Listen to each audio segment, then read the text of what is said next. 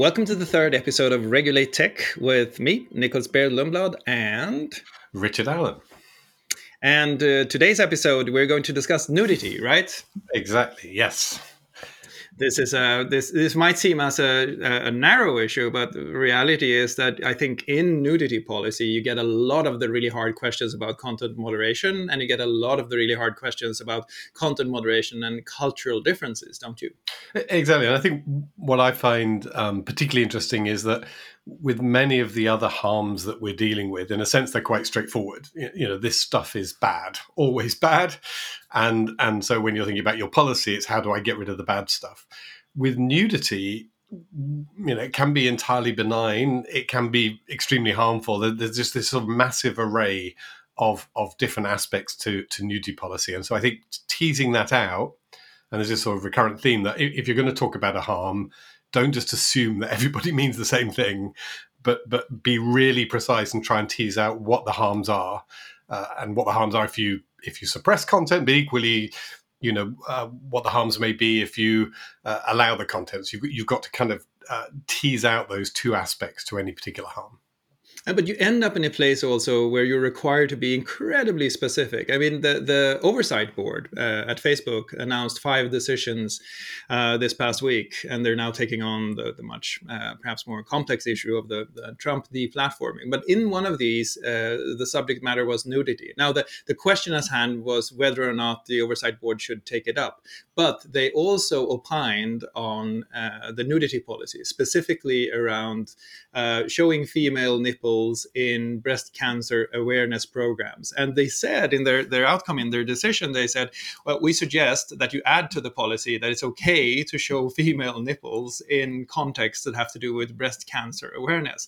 That's such a level of specificity that, do you think that's necessary, that you have to end up at that level? Or do you think that you could find some more abstract or general way to talk about nudity?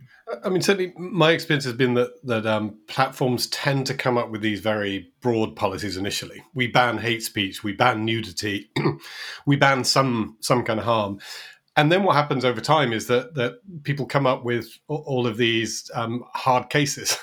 And so you've said, we're going to ban nudity, which sort of seemed pretty straightforward when you came up with the policy. And then someone comes along and says, yes, but what about in the context of breastfeeding or health awareness or some other context where I think most of us would say that actually should be fine? And then you need to go back to, so you end up sort of adding these exceptions and sometimes exceptions to the exception. So policies become more complicated over time. But then you do need to go back to first principles and say, why did you have that policy at all? And in some cases, it is a matter of quite deep principle. As a platform, we stand against hatred between different segments of society, and therefore we ban hate speech. There's sort of issue of principle within that. Sometimes it's much more pragmatic. The policy is as it is because that's the only way we can make it enforceable. And I think in nudity, actually, you're much more in that zone, that the policies are pragmatic policies rather than, it's not the case that certainly the people I work with in Silicon Valley are a bunch of prudes who think as a matter of principle, we think nudity is immoral and therefore we don't want it. It's much more about the practical aspects of what happens if you permit certain forms of content. Yeah, but on the other hand, I mean, I remember vividly a discussion I had with an official in Brussels that essentially took me aside when we were having another conversation and said, it's really very strange so that you allow for all these things, but you're not allowing for nudity, or you seem to be deathly afraid that you would show a woman's nipple. I mean, all of this is just about imposing American norms on the world. That's been a criticism that we've heard quite often, isn't it? It is, and I think it's actually misplaced because I think there's something more straightforward going on. And again, we can look at different platforms, but I think this concept that a lot of us in tech world are used to of NSFW, not safe for work, not suitable for work, actually applies to a lot of the thinking around nudity on the major platforms. And so for Facebook, it's NSFFF, not suitable for friends and family. And in other words, if I'm scrolling through a news feed of my content for my friends and family, actually it's not strictly new content, but it's sexualized content that I don't want to be interspersed into that newsfeed. Similarly, if I'm at work Googling for something at work, I actually don't want sexualized content to come back in those search results. It's uncomfortable. And so I think there's much more of that going on, just that for a lot of services that you're using in sort of semi-public contexts where the other content on the service, in particular, to think about something like Facebook, it's just, I would find it really uncomfortable to have photos of sexualized news sort of popping in between stories from my friends and family. So you can see why, from a sort of service design point of view, they don't want nudity. I really don't think it's a kind of moral prudish thing. I think that's just a misunderstanding. And actually, there was plenty of evidence that I saw that people in Europe, people in permissive countries where you're very comfortable stripping off and getting in the sauna with lots of other people, they still don't necessarily want that in A their bit of Nordic, a bit of Nordic bashing here, I think. And there were some people who would really challenge us, actually, typically from Nordic countries. There was a guy in Denmark who had some wonderful photos of naked hippies that he felt very strongly should be allowed on the platform, and fair play to him. But as I say, even in the most liberal countries, you find that when you ask users what makes you uncomfortable, what do you want to see, what don't you like seeing, they still feel very uncomfortable about nudity, particularly sexualized content, in their social media feeds that they may be browsing through in a public place, and they say contains this kind of, is adjacent to content where you wouldn't normally want sexualized content next to. Even then, they feel uncomfortable. So say it's not. Is there room for nudity on the internet? Yes, but do people generally want nudity in their social media feeds or in their search results? I think generally no, and they're very comfortable going to other places to get that kind of content. And there's another aspect of this criticism, right? If you frame it as this is platforms in imposing American norms on the world, one of the parts of that is American norms, right? These are American norms, and you can say, and I think you're right to say that these are not American norms; they're contextual norms. They're about contexts that you consume content in. But the other part of that I find interesting is this notion of imposition, the fact that it is the platform making the decisions. Now, both you and I will remember something that the kids of today will mercifully have forgotten, which is the PIX standard. The PIX standard was sort of discussed within the web World Wide Web Consortium as a way to solve the issues of content moderation, but not at the core of the network, not at the platform level, but actually at the edges of the network. The idea was that every page would essentially specify down to whether or not it was clothed or not clothed, gay sex, for example, and then you could build filters at the edge of the network that would take care of this. In fact, almost all of the early internet discussions were around filters and filtering at the edges of the network. What happened, and was it a good thing that it happened, that this actually crept in towards the core? Was that because it was never a conscious decision? Why did that happen? No, I think a lot of things for the internet actually, and this is perhaps a broader conversation, but they're sort of designed on the assumption that people are going to be sort of sensible, rational actors and follow a particular standard that's been set, and they tend to be designed for relatively small, well-behaved communities. I mean, you could argue the whole thing of email. The challenge we have with email is it was designed to be very open within a small, well-behaved community of academics. You put it into the wild, and you get all of these people just throwing spam, and there's now more spam crossing the email pipes than there is real email. And the same thing, I think, so happens with content, that if you design a system that assumes that people are going to properly label their content and sort of behave correctly when they put it out there so that your filters at the edge all work, that design breaks down once you start getting out to a mass audience. And you find that there are, and again, sex sells. So you come up with a standard like that, where you expect everyone to label stuff. And yes, certain mainstream producer content will dutifully label their content so you know how sexual it is or not. There's a bunch of other people who are thinking, if I can get clicks and eyeballs, I'm going to make some money here. I'm not going to label my content. I'm going to find, 100,000 ways to get around all of these filters to try and get my sexy content in front of people, because then I'm going to make some money. And so I think Yeah, and that is the challenge. That's what pushes it back to the platform. And I think the other thing that happened with Pix was that it was horribly, horribly opinionated, not to say biased, not to say bigoted, because it sort of ended up describing all kinds of things that were not really, I don't think, not really objectionable in any way. But you can come back to the question in a new form and say, look, Google has some of this. Safe search, for example, you can activate what you want to see in your search results or not. Why is there not like a safe feed option, for example, on Facebook or similar on Twitter or any other platform where you could push a little bit of this out to the user, to the edges of the network, whereas all of the actual filtering that requires heavy processing, great programming, all that stuff actually remains at the core. Yeah, I mean, there is a theoretical model. I think it's really helpful, perhaps, if we break down the potential harms that are caused by nudity. Once we work through those, you can then understand what you would need to do to be able to do that safely. And I actually think it's a much more complex problem than many people think. I certainly understand when someone says, look, for me, this is entirely harmless and benign, and you're interfering with my freedom of expression. I understand why that's frustrating. But let's just sort of work through the harms or the potential harms.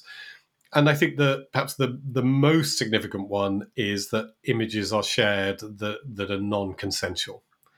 And I think we should be really sensitive to that. In some cultures, probably yours and mine, a non-consensual picture of you nude might cause mild embarrassment, perhaps a little worse.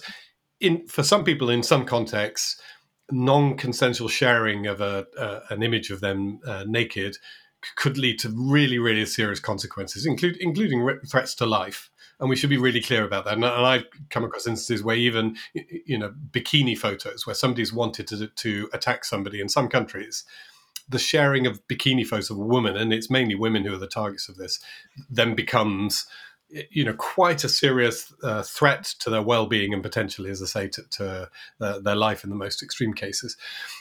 So this non-consensual thing is critical and is really hard.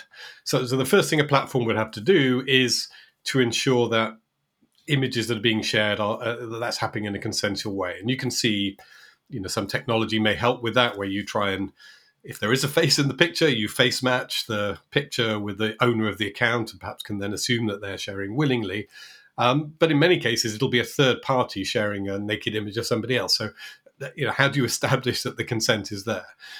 And I've noticed actually the ongoing debate around some of the pornography sites that are going through exactly this exercise now, where people, I think, are correctly saying, where you accept pornography, you don't have a moral objection. It's fine to produce pornography, willing producers and willing consumers, but we want to know that they're willing producers, and therefore we want to know that people have consented to have those images go out. So think about that multiplied 1,000, a million-fold on a major platform, where for every image that they permit, they now do need to do some due diligence to make sure that there is consent. And people may say, well, that's over the top. Why would you have to do that? Well, if they get it wrong a few times, and given the seriousness of the consequences, you can bet people will be coming straight back at the platforms going, why the hell did you allow that nudity? Because people are now sharing stuff, without consent, and some bad things have happened to people because of that. So I think that's the first challenge. How do we deal with this consent question? And I say it's non-trivial. Perhaps the second challenge then is the age question. And again, not straightforward, and particularly when you're talking about teenagers. And the difference in age of the person in the image by literally a few months could be the difference between the sharing of that content being a very serious criminal offense and the sharing of that content being entirely legitimate. So again, platforms have to figure out a way, if they're allowing new content, to make sure that it is a 19-year-old, not a 15-year-old in a picture. And they say to get that wrong and allow the distribution of the 15-year-old's pictures would be really, really problematic. So consent and age, absolutely critical. And I think those two on their own represent a major challenge. And so the platforms in many cases have taken the easy way out, which is to say, we're just not going to allow you to do it at all, because then we don't have to take responsibility for age checking and for making sure that the consent is there. And then I'd say the final aspect, which is critical, and we perhaps sometimes when we talk about nudity, I think we need to distinguish. There is sexualized nudity, and there is sort of plain nudity. So in very sort of crude terms, if I am on a beach and I take a photo of myself with my bits out on the beach and I share it, I would argue that's not sexualized nudity. That's just here I am on a beach. But I might be in a different pose or doing something different that might make that into something that most people would recognize as kind of sexualized nudity. So that also matters. And again, you think particular pictures of children. I mean, the sort of archetypal picture that all of our parents have of us sitting naked in the bath, giggling. That is an entirely innocent photo. And then again, people get very upset and say, why platforms are you taking that down? You're the pervert platform because you're assuming it's sexualized. Well, no, I think the platform recognizes that those kind of photos are not sexualized, or we can reasonably assume they're not, but trying to distinguish that at scale, trying to say, well, this photo of a naked child, is sexualized and this one isn't, it is exceptionally hard to do. It also presents an attack vector. To be really honest, one problem is that even non-sexualized pictures are sexualized by offenders who then find them and collate them and present them in a context that sexualizes them. So your innocent pictures of your kid may then turn up in what is a horrible context. And I think a lot of people have reacted to this historically when they've seen that. And I think that points to another problem or another difficulty in doing this, which is that the context may vary. And even if you take something that's very innocent, it can become extraordinarily offensive and even criminal when aggregated or contextualized in another way, right? That's right. And this is what sort of drives often the platforms back to the blanket ban. There's a paternalistic element. There's an element of sort of protecting you in a sense from maybe things that you feel comfortable doing but are unwise. And again, I've seen that where some parents feel very, very offended if you take down, say, photos that I would accept are entirely innocent of their children naked. They're really, really offended by that. But as and when there is a group on the platform that is taking these photos and distributing them, then people are equally offended by that. And so that to an extent, the platforms are saying, whilst this may be entirely innocent when you do it, we can't allow you to do it because there is a risk that content will be abused sort of downstream. And we've seen that risk and therefore will protect you from yourself. And so I think there is a large element of that in the nudity policy in particular. And again, you could equally say, argue people posting photos of themselves, even if they're adults, when they're older teenagers and they could legally do that might be unwise further down the track. And so again, there's perhaps a paternalistic element where platforms, by having this blanket ban, they're not opening up the risk in any way that you then come back later and go, oh my God, I want to withdraw my consent, but now it's too late because the images are out there. In a sense, you could say one of the reasons that it's being pushed back into the core to the platforms is that that's actually also where you discover risk faster and where you learn about risks faster. So it's a centralized learning function that allows you to see what the attack vectors are for seemingly innocent content in different ways. Now, I don't think that frees you from the paternalistic element. I think it's still there. I think we could arguably think much more about what could be pushed to the edges, but I think that explains the sort of gravity that core content moderation exercises on the edges in a way. So I wanted to discuss another example that I just watched this as a distance, but I was really curious, and I see what light you can cast on this, and that's the Norway example. Yes. This is an example where you have to correct me if I'm telling this wrong, but there is an iconic photograph of essentially a victim of war, I think it's a young woman, young girl, young girl who's naked and moving away from conflict, and that was blocked. Tell me what happened? It's one of those interesting things. Again, just where things can sort of blow up all of a sudden. That Aftenposten, a Norwegian newspaper, published this image, and Facebook removed the image for contravening its policies on child nudity, which I say is a blanket ban. There's no permitted child nudity. There wasn't at the time. Interestingly, that they'd removed plenty of instances of that photo before. Other people had posted it and they'd removed it and nothing had happened. But in this case, there was an editor of a newspaper who decided to take this up and decided that it was completely wrong of Facebook to remove this particular image because it was a documenting an important event and it's in wide circulation anyway. And again, you saw a dynamic that we're both very familiar with of you get very defensive, you explain your policy, and there is a rationale. The policy is, look, was then anyway, we take down photos of naked children to protect them. It's almost, we haven't got the time to kind of sort out whether they're good or bad naked photos. We're just going to take them all down. And if occasionally that means we take down something like this photo, that's a price worth paying for the overall safety. And that was the sort of counter argument. Then there was a legal counter argument too, which is to say there's no legal carve out for historic photos in, for example, child abuse, sexual imagery laws, right? So that's not that I'm aware of. Although the general principle of most of those laws is that the assumption is that they are sexualized images, and so arguably, I think it's very hard to argue this particular image was sexualized. So I don't think it would have broken the law in the same way that an innocent photo of your baby's in the bath don't break the law. But Facebook was just saying, look, we're not going to sort out one kind of photo from another. We're just going to take them all down. And so the editor sort of picked it up, signed up a bunch of other editors, and as again we're aware, maybe we'll talk about this in a future episode.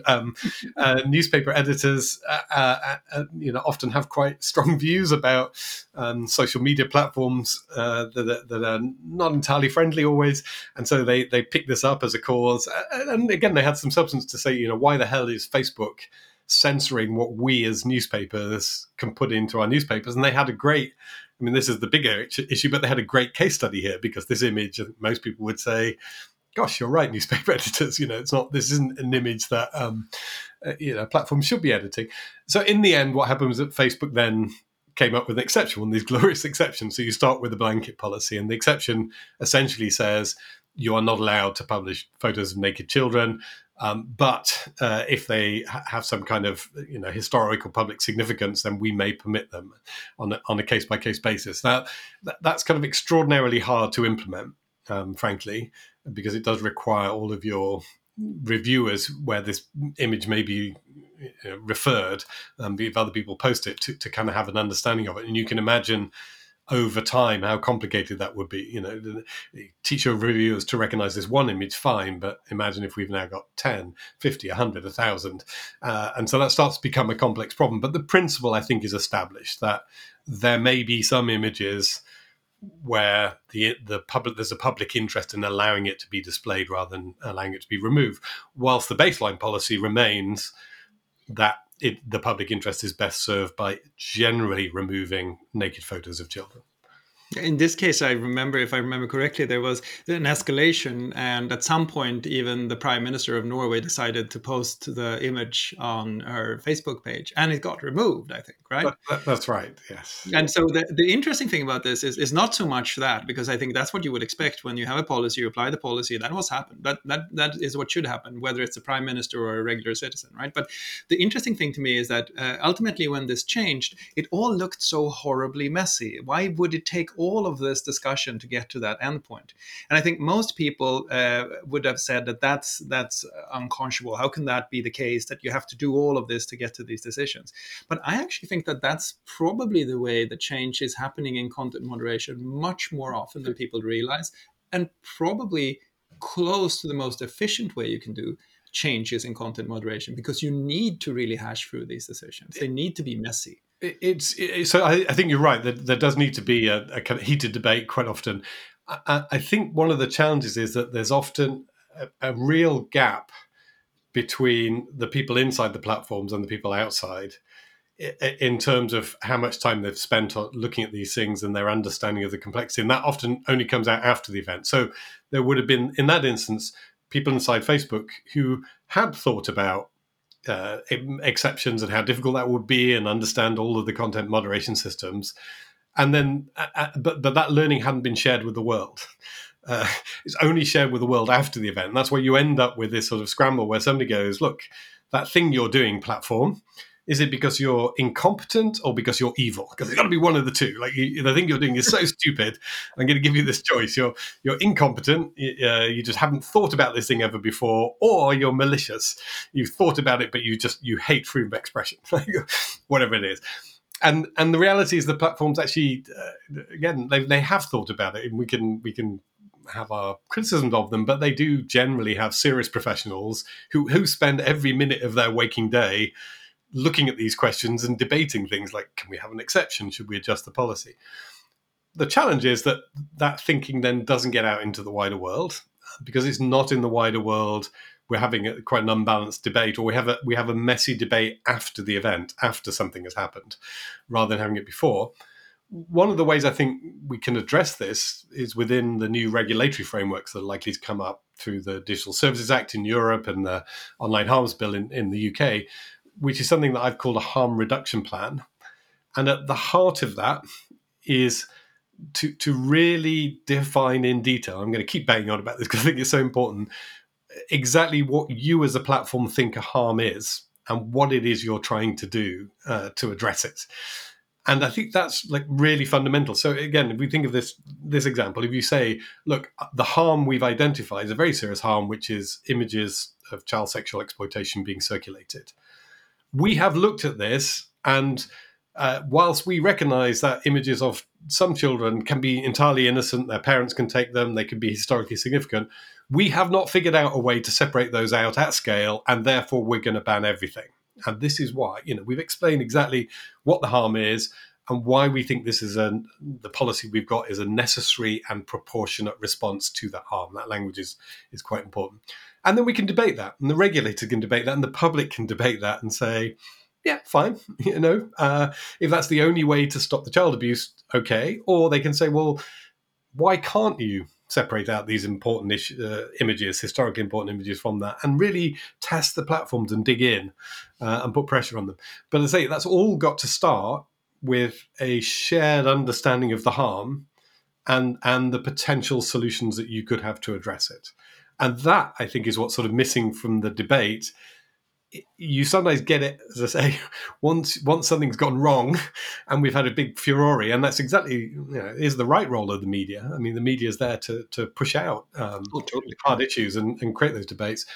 But it does feel unfortunate that it has to be done sometimes in that way rather than being done in a sort of more steady way. So it's like nobody pays attention for ages, then everybody pays attention for a short period of time, and then the attention moves on again. And that's not a great way to have consistent policies. Sorry. No worries. I forgot to turn it off. We now all got to hear what your ring signal was. Is that for a specific person, or is that your generic ring signal? My generic one, and it's because I kept missing my phone calls, and that's the only way that I can sort of make myself hear the phone call is that. And even then, my kids are sometimes like flag to me and go, "Oh, you've just missed a phone call. It's just like your phone's been ringing." And I've been completely Hungarian dance number 5 is a good one. Anyway, make sure you don't miss your. So moving on, I think one of the things I agree. So we're summing up: a harm-centric framework needs to be put in place. We need to in quite a lot of detail understand what the harms are when we're looking at nudity. But in a even in a harm-centric framework, if we sort of posit that that's where we want to go, there are a couple of other questions that are interesting when it comes not just to nudity but content overall. And one of them is, so it's assumed that all of this will happen in an automated way ex ante, and that the platform will essentially take care of it, and that's what happens. Much less importance is being attached to the ability to overturn a decision and then get that content back up. Wouldn't it be, I mean, in the new legislation, it's quite clear that there's a lot of thinking about appeals, about how to overturn decisions, etc. Shouldn't we also look a little bit at that appeal opportunity rather than trying to get it 100% right? You could get it, 80, 60% right even, and then have rigorous appeal capabilities that allow you to put stuff up again. What about that feedback function? There's another way to sort of push it back out to the edges. I'm back at this question of how much can we actually also involve the broader community in this, as not to end up in a situation where content moderation is well, to use your words, paternalistically from the center. Yeah, I mean, I think there are appeals have a role to play, but I don't think we should overstate their significance. Again, my knowledge is a little out of date, but I remember from the sort of quality control audits that Facebook was doing, certainly, that they would be in the high 90s% of decisions being made that were actually consistent with their policy. And so there's an appeal which is, you've applied your policy wrongly, you should have permitted my content, you've prohibited it. Those, I think, are going to come out, or that they're going to overturn decisions quite infrequently. Much more common is, I disagree with your policy. And so an appeal is of limited use if the you're sort of repeating it. Why do you ban all adult nudity? I disagree with it. I'm now appealing. I want you to put my adult nudity back. Well, if the policy is that, you're really saying, I want to appeal your policy, not appeal the decision. And there, I think there are some real challenges around potentially sort of inconsistency. If you started allowing appeals even when something is against the policy, because it just sort of, that person had complained enough, I think you would then have a real problem. So there's challenge. Isn't this what you built with the oversight board, though? What Facebook built with the oversight board? Because that's an appeal of the policy, not of the application of the policy. Or is it both, perhaps? It's both, really. Well, actually, no. It's actually something slightly more meta. The oversight board is saying, has Facebook applied its policies correctly and fairly? And all of its policies, and the spirit of its policies, and the intent of its policy. And so where it gets meta is that the oversight board may say, look, you've published the statement saying this is how you intend to operate, these are your values, and your policy is operating in this way, and there's an inconsistency, for example, between your values and the detail of a policy. So it's not intended, I think, to sort of rewrite the policy or to say you've got to change the policy, but it may point out inconsistencies that would then mean you have to go back and look at it. There's a good parallel, I think, with the European Convention on Human Rights, the way that works, that national governments get to write their laws.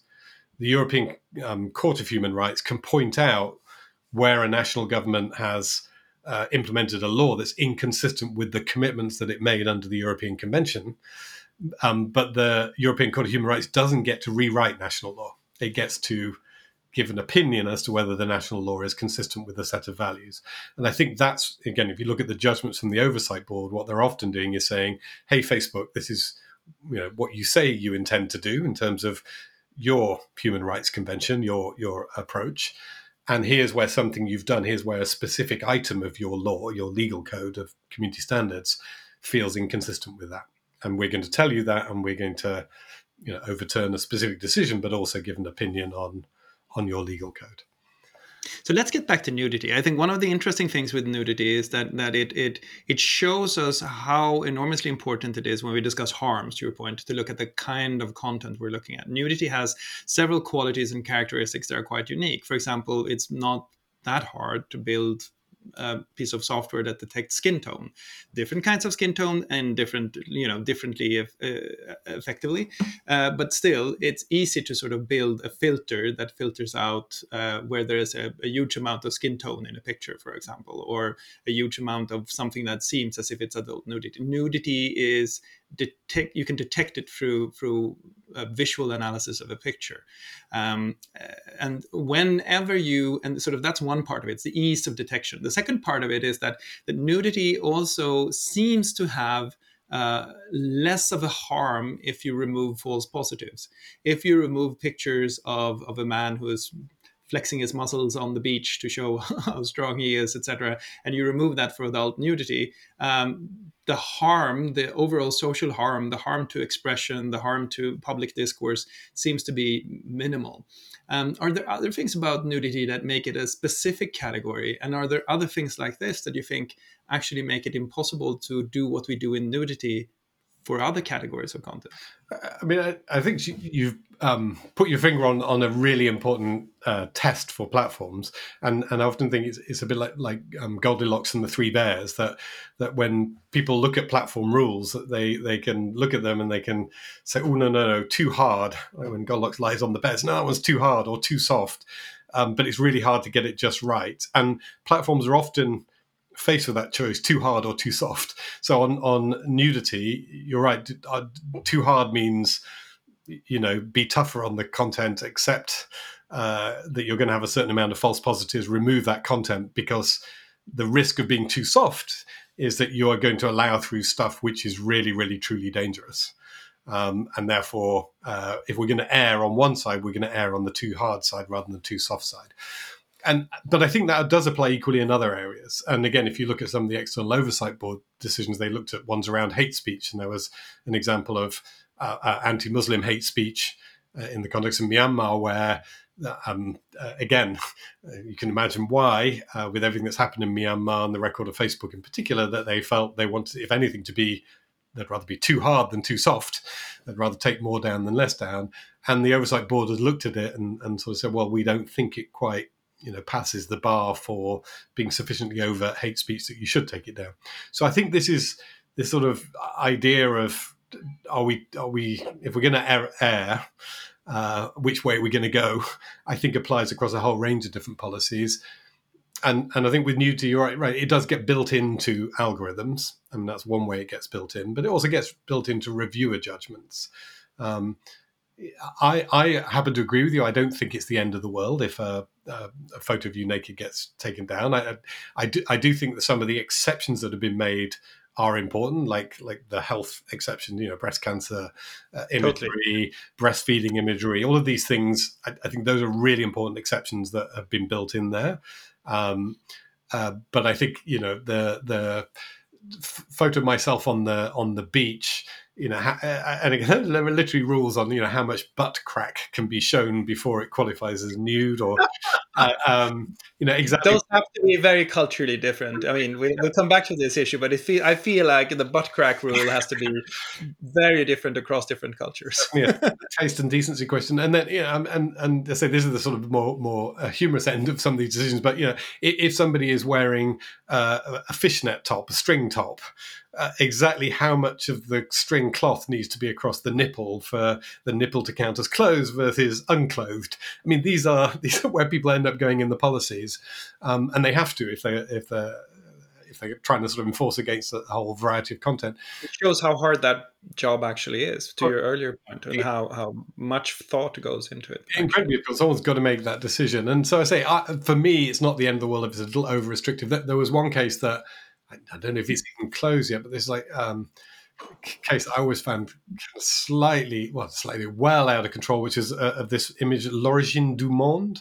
And if you know that, it's a French painting, which is, again, if you look at it, if you search for it on Google, L'Origine du Monde, Google Safe Search won't show it to you because it is a very sort of photoreal painting, and that was taken down in France, and the person who lost that content ended up suing Facebook, and it went on like endless court cases for years and years and years and years. And the claim was, this is outrageous that Facebook was interfering with their freedom of expression. In that case, they'd actually made a mistake because art imageries are excluded from the policy, again, quite rightly, because I think if the aim is to prevent sort of sexualized content, I think most of us understand that art is not intended to be sexual. It's intended for a different purpose. So there is this artistic expression exception, but clearly the reviewer had seen it and thought it was a photo, not an artwork. I mean, if it was a Picasso nude, I would accept the complaint that person, the reviewer, was a Philistine for not spotting the difference. With this one, frankly, I think most of us might struggle to spot the difference. But this became this huge sort of blowout thing that ran through the courts and courts and courts.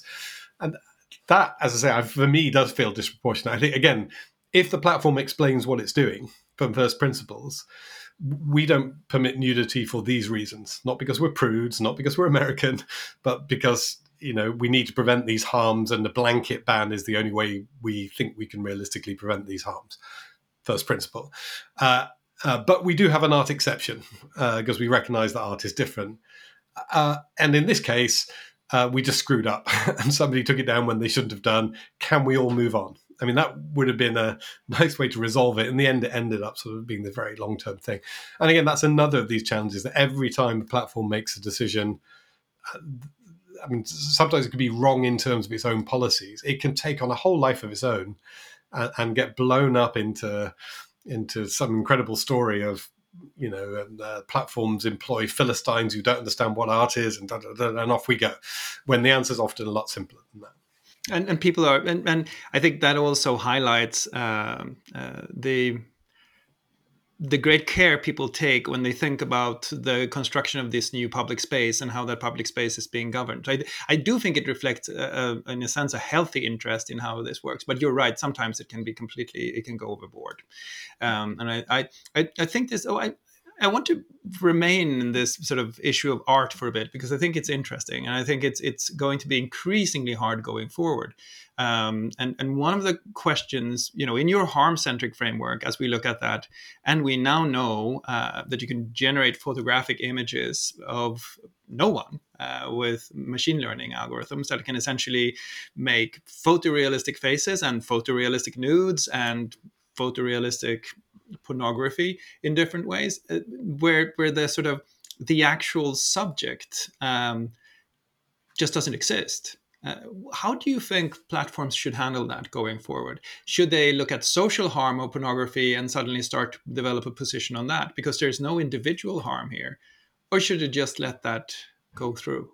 I mean, I think this needs to be worked through, and it's, again, not entirely new. I remember when Second Life. You remember Second Life when that first happened, which I is do. the first sort of virtual environment, and there were questions then.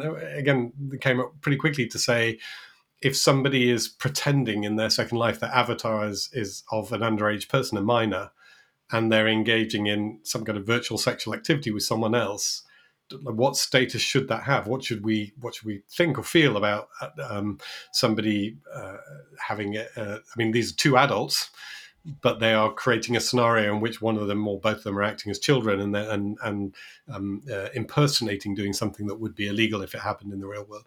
And so these are not entirely new. I do think I'm not sure we're addressing them with sufficient urgency, because I do think there is around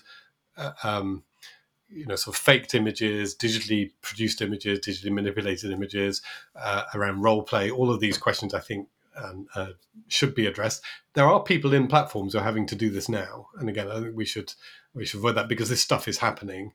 I can give a personal opinion, which I think is if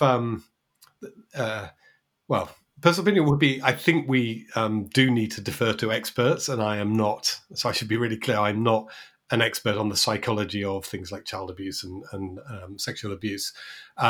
But I can give you a sort of politician's shoot from the hip answer, which is, there are certain forms of activity which, even if they're virtual, are kind of so problematic, offensive, that if I was running a platform, I would want to prohibit them. And so it's not enough for someone to say to me, well, nobody was actually harmed, in the interaction that took place. There are certain interactions, I say, that are so problematic and offensive that you just shouldn't permit them. But this is where nudity again becomes an interesting example, I think, because what you're saying is that, I mean, it's fairly clear cut for me when we talk about the individual harm, pictures of nudity where the nudity is not consensual. Even if we talk about adult nudity and we talk about non-consensual, there's a very clear harm there. There's a victim there. There's something happening that platforms absolutely shouldn't allow. And it's about individual harm. What happens here, and what I think will happen perhaps in other categories as well, is that with these artificially produced images that are completely fake, where there's no human victim behind the individual pictures, platforms are being pushed to consider more abstract harms. There's an abstraction, there's a generalization around harms, and suddenly you're not discussing whether or not this is harmful for the individual, but you're moving into a space where you're making decisions about social harms. That seems to me to be qualitatively different and also a lot harder to figure out. I mean, it is hard, but I would just push back on it being different from other areas. So the two other areas where this already happens, one is around extremism. Right. No, but that was my point. Was I think other areas are moving in the same direction. Nudity is an interesting proxy for it. Yeah, so, sorry. yeah. No, great that we're aligned. And the other one would be COVID anti-vax information. So again, there isn't a sort of direct correlation between somebody saying crazy things about Bill Gates and a real world harm, but there's a 2-3 steps assumption that saying the crazy things about Bill Gates will result in fewer people getting vaccinated. Therefore, down the track, more people will die. So I think you're right. There's a family of issues where the harm is not necessarily on the face of the content, if we can put it that way. There's content which, so on the face of it, is harmful. Let's go down the street and beat up some people from a particular ethnic minority. On the face of it, that is harmful. And then there's the stuff that's 2 or 3 stages removed. And I think platforms are increasingly having to look at that. I think it's really important to draw a distinction between platforms and the internet when we're thinking about freedom of expression. And again, there's been thinking about this some more and more recently, that your freedom of expression depends on what you can legally say anywhere. And so, for example, the issues we're looking at here, if a country has decided, having listened to all the experts, psychologists and so on, that people doing sort of role play and fake imagery that involves underage people, if they're not actually underage, they don't wish to criminalize that. They've decided, and based on best advice, that they think that's a legitimate activity, or an activity that people can partake in without being prosecuted. Then that can exist somewhere on the internet. The fact that it exists somewhere on the internet doesn't mean that every platform on the internet has to permit it. So you can often end up, I think you will end up with these different standards. And again, that would be the same for these other things. The big platforms could decide that they don't wish to host anti-vax content. But that doesn't mean that you can't express your views about vaccination and Bill Gates and 5G and whatever else. There will be somewhere, if there's enough demand, there'll be somewhere on the internet where you can express that.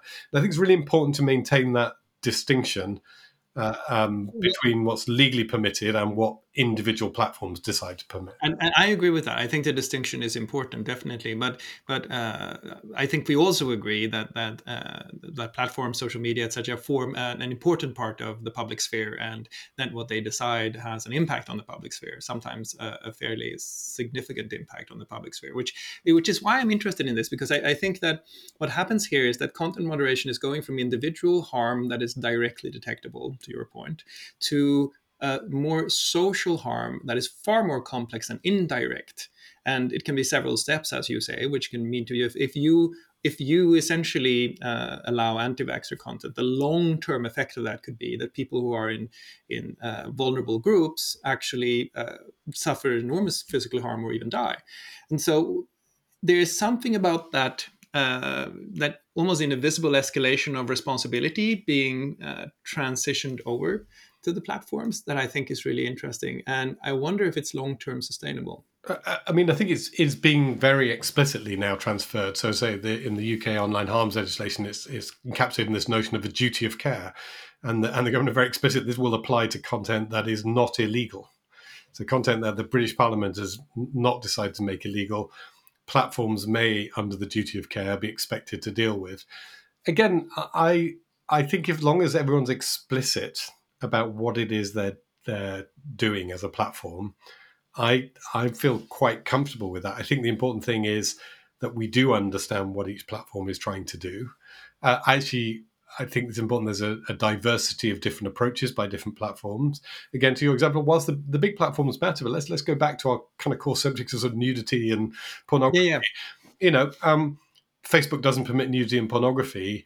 That hasn't stopped people expressing themselves. They express themselves in other places. And so that's actually a prime example of where you could argue, well, it's a disaster. If Facebook doesn't allow nudity and pornography won't exist. Well, patently not true. They exist, but they exist in another space. And so again, I think we can go too far in saying, well, the platforms that are large today, all of them must permit everything because otherwise it won't exist. Actually, it will. And I say nudity is a great example of where it happily has been getting on without needing to be present on the main platform. Now, things like hate speech and political speech, obviously it's more contentious than that. But I do think there's a world in which, we have quite different policies from different platforms, potentially.